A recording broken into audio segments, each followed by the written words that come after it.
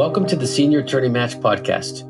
I am your host, Attorney Jeremy Pook, founder of Senior Attorney Match.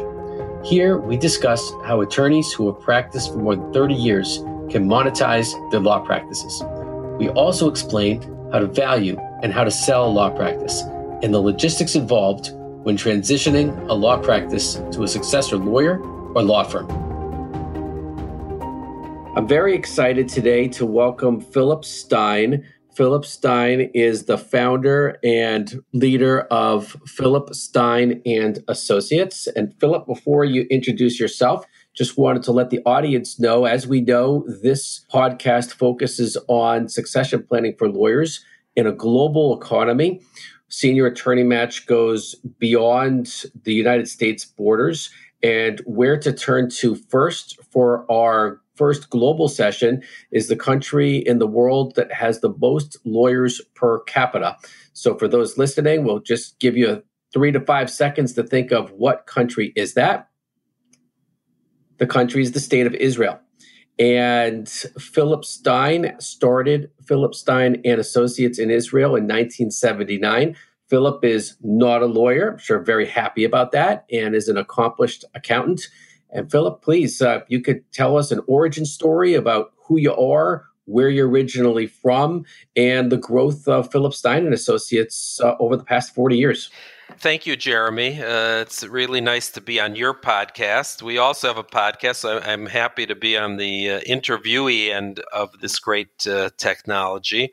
I've been here, as you mentioned, over 40 years. We immigrated, or as they call in Israel, made Aliyah in 1979. I had previously been working in the U.S. for one of the, what was called then the Big Eight accounting firms, and which today what's left of it is called EY. And moved here and started a one-man accounting practice trying to service U.S. citizens who had moved here and needed to file their U.S. tax returns. The firm has grown considerably. Today we're 45 people with several partners with offices in 3 locations throughout Israel. I'm still speaking to you from the home original office, which is in Jerusalem. We're right across the street from Intel.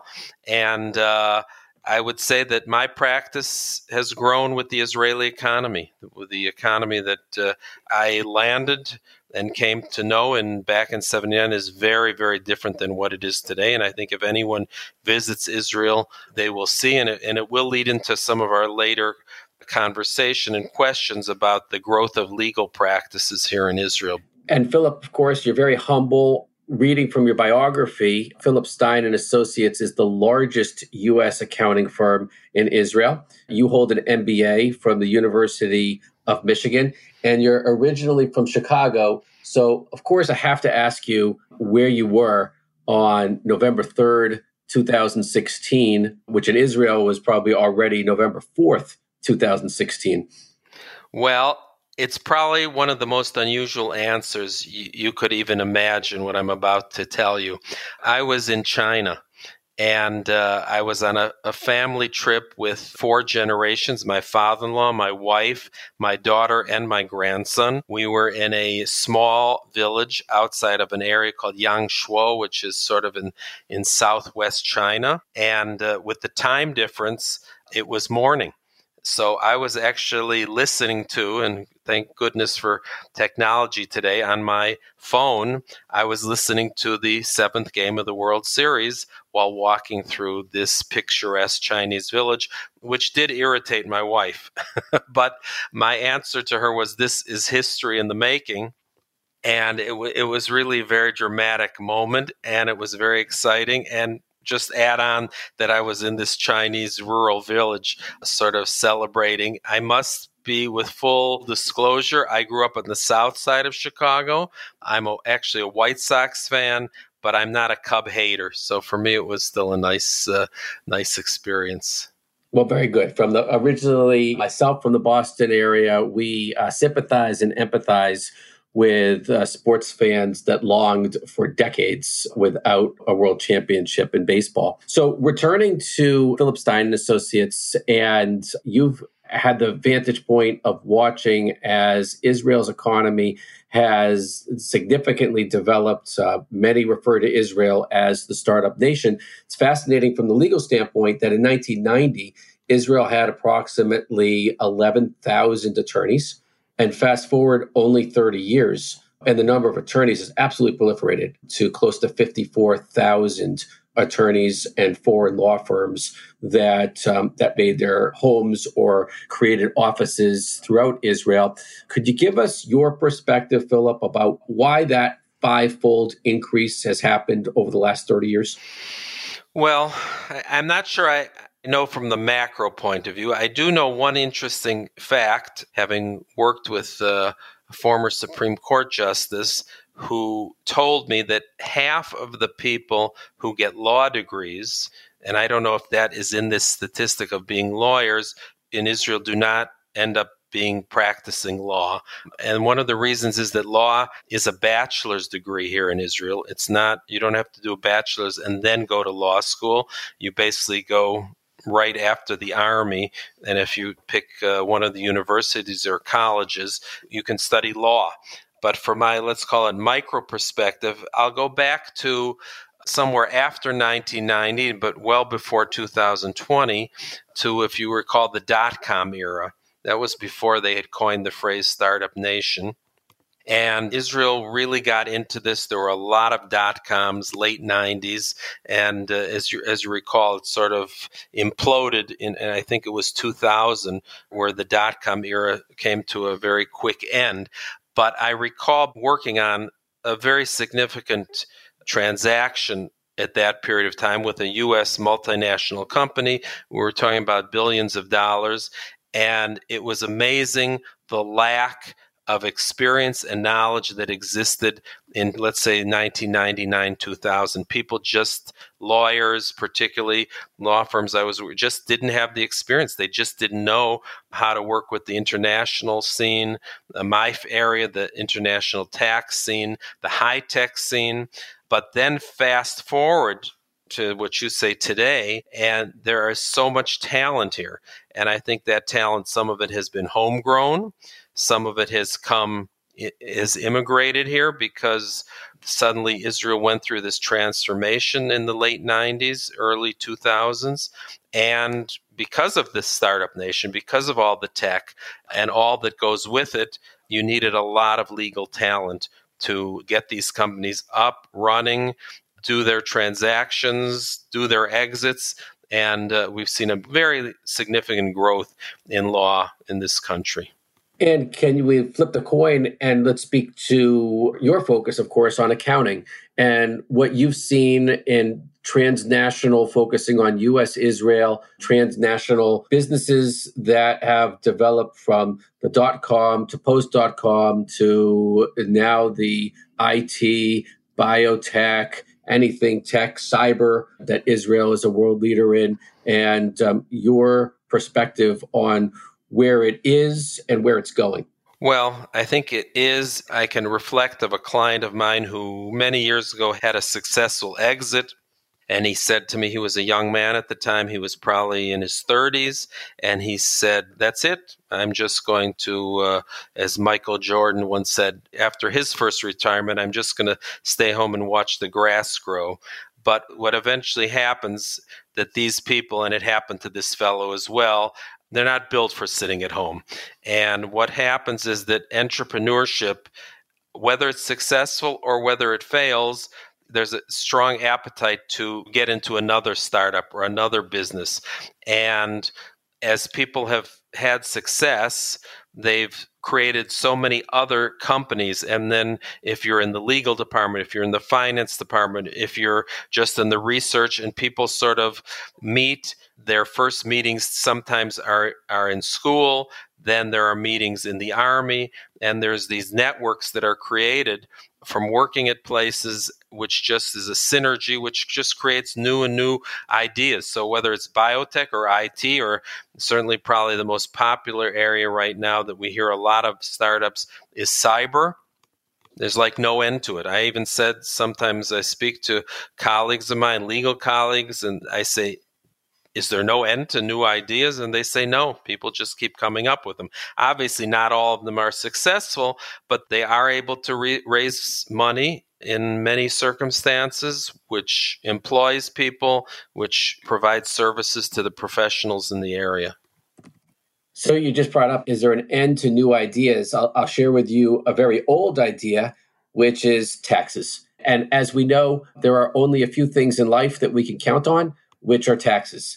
So for listeners who are either already in the Israeli economy or thinking of investing in or representing clients that do business in Israel or via Israel, any particular tax tips that you can offer from the U.S. and Israel side of the equation? Very often the question is, how should we start? How should we set up? Should we start as an Israeli company? Should we start as a U.S. company? The original model was to start as a U.S. company. And that was in the early days because the investment community, the venture capital funds, weren't comfortable investing in an Israeli company. As time went on, the pendulum swung the other way. People were very comfortable investing in Israeli companies because Israel gave certain tax benefits.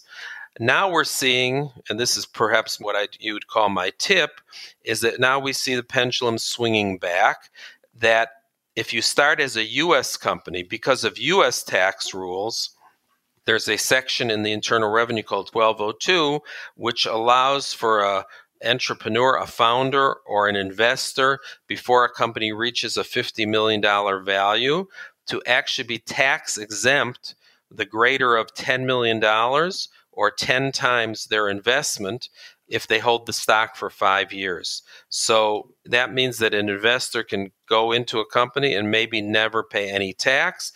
It means that perhaps an Israeli entrepreneur who relocates to the U.S. at some point during the growth of the company doesn't have U.S. tax to worry about, just has their Israeli tax obligation. And that can be very attractive for people.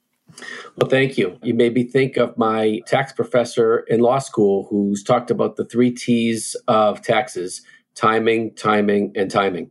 And Section 1202 certainly is relevant and timely for very interesting tax planning.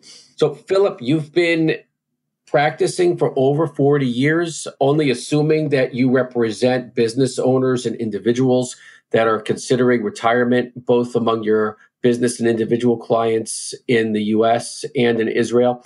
How much planning are you doing on the retirement side? I mean, it's very exciting, of course, to hear the startup side, but I'm sure you also have clients that are thinking about retirement and the tax consequences, both US and Israel side, for retirement planning.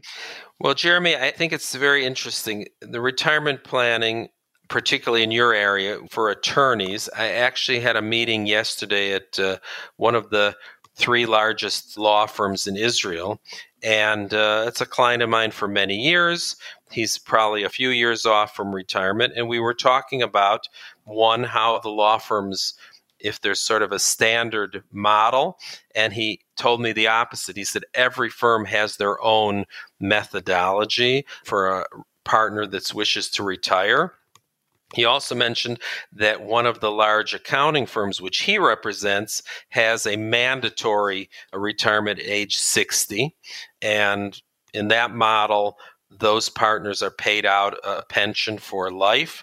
There's really a great deal of variances. I think that what's happening in Israel, what I see is that and it's happening in the States as well, the baby boomer generation, sort of those people that went into the service businesses like accounting and law, are in their 60s now or approaching their 70s, and they are dealing with this for the first time. And perhaps the generation before didn't really come up with a sophisticated way of transitioning and moving the next generation up and the older generation out. So I think it's sort of fertile territory for someone like in your area to give guidance to firms, because I don't see that there's any standard practices that exist. And even some of the practices that exist, I think, are from the previous generation that don't really take into account people's lifespans and the fact that 60 is very young to retire, and that people still want to, in terms of their professional abilities, they may be at the peak of their professional abilities at 60, and they'd still like to contribute. So they'd like to be, let's say, of counsel, or they'd like to have some type of compensatory arrangement just on the services they provide while still getting a pension. Thank you. And I was speaking with a colleague also last week who he told me he's currently 61 years old and is a very successful trial attorney in New York, who told me that earlier in his career, he'd always thought, and now he's realizing it, that attorneys between ages 55 and 75 are actually at the peak of their careers. And I speak about that regularly and compare them from a basketball standpoint. I know he's not from Chicago, but LeBron James, who most people around the world know as a top basketball player. Correct. Senior attorneys, senior accountants that are in that range, 55 to 75, they are the equivalent of LeBron at the peak of LeBron's career. They know their subject matter, their reputation and ability to charge, of course, charge fairly, but can charge appropriately for their experience and their know-how and the goodwill that they have in the community. The question is, what actually will they be able to do with monetizing the book of business that they've created? And if the U.S. could perhaps serve as a model for Israel, with accounting firms, there's been significant mergers over the last 10 to 15 years, and that's continuing to happen very often with roll-ups of smaller accounting firms into larger accounting firms. That has started to happen in the legal field, where worldwide we don't see that professional firms run by particular rainmakers. And yesteryear, we're passing those on to sons and daughters. Yes. And today, those sons and daughters are pursuing all kinds of other careers, which creates great opportunity for this next generation to look to senior attorneys, senior accountants as great ways to grow by acquisition. So, Phil, in wrapping up, if you could let us know who's an ideal client for Philip Stein and Associates. And you also mentioned your podcast at the beginning of this, and love for the listeners to know what the name of the podcast is and where they can find it.